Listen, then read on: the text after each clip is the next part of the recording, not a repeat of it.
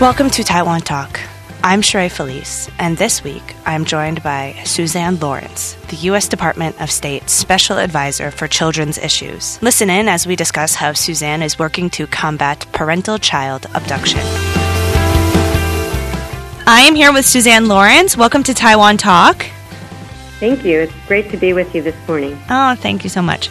So, can you just explain a little bit to me what your job title is and what your role in that job is and what you're doing in Taiwan? I'd be happy to tell you a little bit about my work as the Special Advisor for Children's Issues at the Department of State. I've been in this role for about 2 years. I'm a career Foreign Service officer, and in this job, what I work on specifically are issues related to children. I work concurrently with our Office of Children's Issues, and we work on international parental-child abduction and intercountry adoption.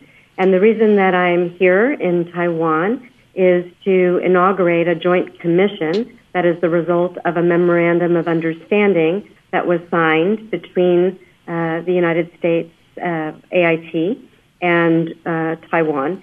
And what that memorandum of understanding does is give us an opportunity to work more closely together to help both of our societies deal with this problem of international parental-child abduction, which is when a parent will take a child against the wishes of the other parent who probably has custodial rights, and they will go to another part of the world with that child.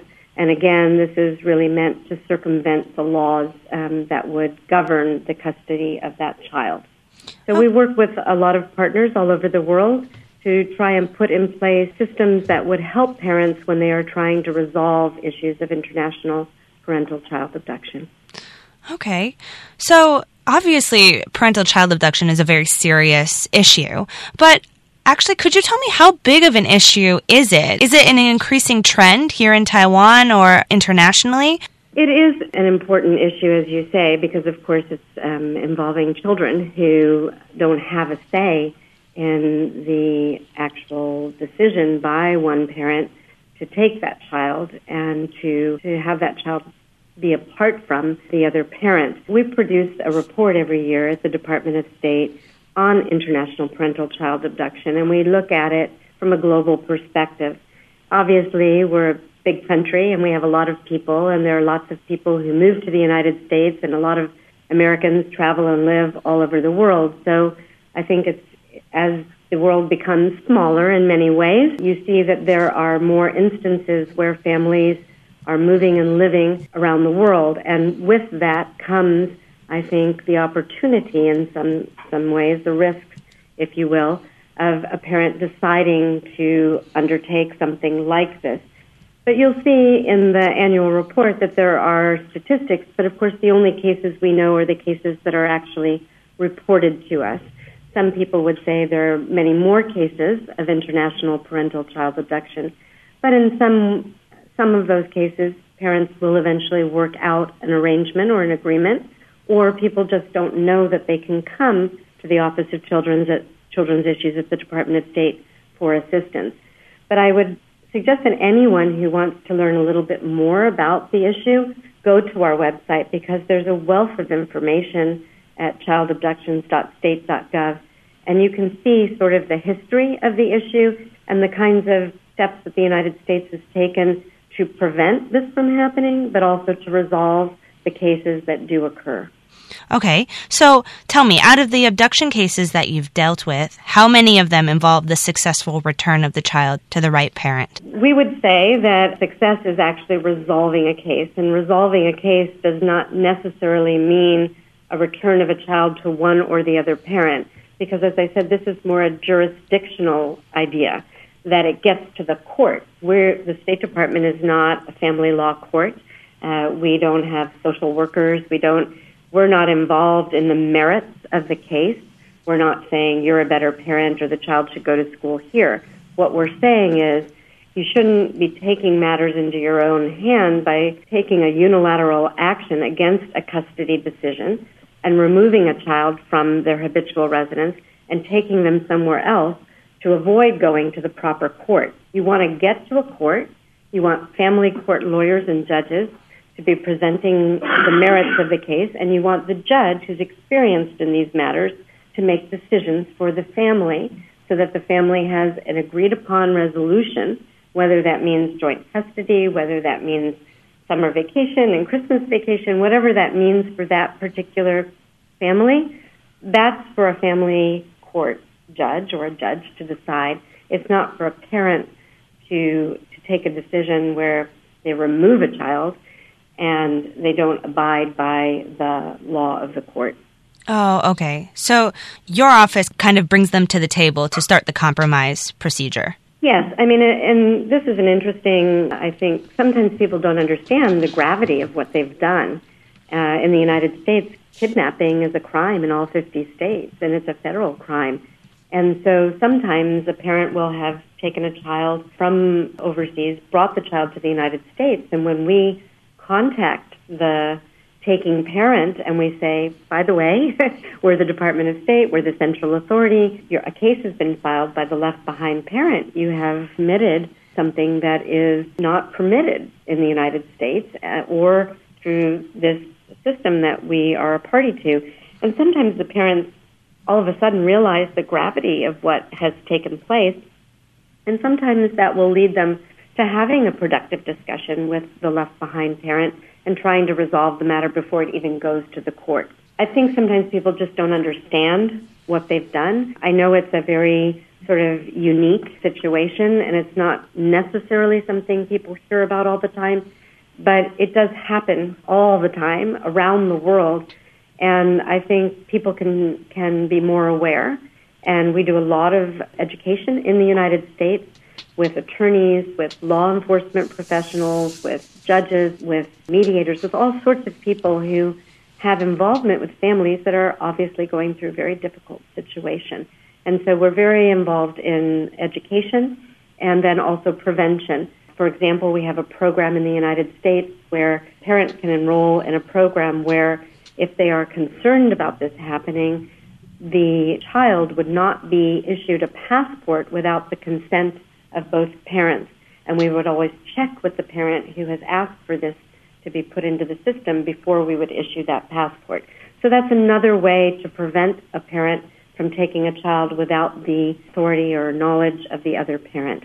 So there are a lot of things that people all over the world can do to help prevent this from happening. There are things we can all do to educate parents about the gravity of making this kind of an action or taking this kind of an action. And then, as we've talked about with this MOU, there are ways that we can work together with our partners to strengthen the prevention, to strengthen the information, and also to create ways for parents to resolve these situations. In the cases that you've dealt with, have you seen a theme in what usually leads a parent to do something like this? Again, I think sometimes people are not necessarily aware of the gravity of what they're doing. Sometimes what happens really is it's more of a retention. Let's say a family decides to go from the United States to Germany for a family event, and everybody is traveling, and everybody's agreed to travel. But once there, perhaps there were problems in that marriage. And then they get there, and one parent says, I don't really want to go back. I'm unhappy, and I'm just staying here, and they don't return with the children. So I think that it can be a variety of things. We see hundreds of cases, and each case is really quite unique because it's different people in different situations, different marriages, different relationships. And I think, it's as different as all of the variations you can imagine when you're looking at the kinds of relationships that, again, in this day and age, with all of the studying and traveling and working, and I think Taiwan is a great example of that. So much has happened here in a positive way to increase the traveling between Taiwan and the United States.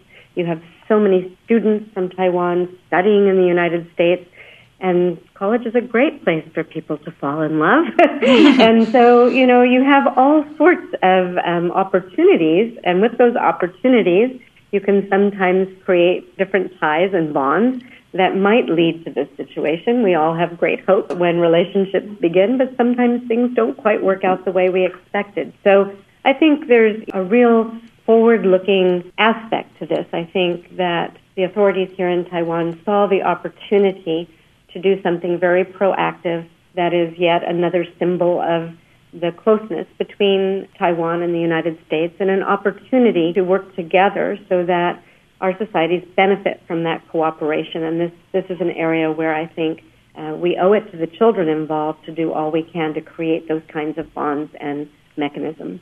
Oh, yeah, definitely. So you're scheduled to open the inaugural U.S.-Taiwan Joint Commission. Can you briefly tell me what you'll be saying during this commission? I think the commission is just an official way for us to launch this partnership under the MOU. It's an opportunity for us to discuss the various roles that the authorities in Taiwan would have with respect to resolving these cases. It's an opportunity for them to ask me questions about how we handle these issues in the United States. It's an opportunity to explore ways to strengthen the partnership on this issue and other issues.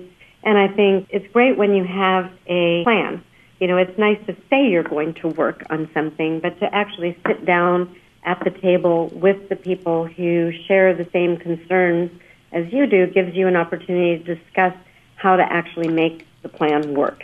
And so it's for us, I think, a wonderful first step to inaugurate the MOU, and then also, of course, to set up the next meeting so that we know that there's continuity. And I think that constant communication, especially on these issues and the cases that we will have between us, is really important because there's so much work. I know people here have lots to work on, AIT has a lot to work on, and so making the actual time to sit down and discuss the issue and figure out what next steps might be on various cases, I think that's a really great opportunity. Okay. Well, great. Thank you so much, Suzanne. Thank you, Sheree. Nice to meet you. Yes, nice to meet you too. Have a good time in Taiwan. Thank you.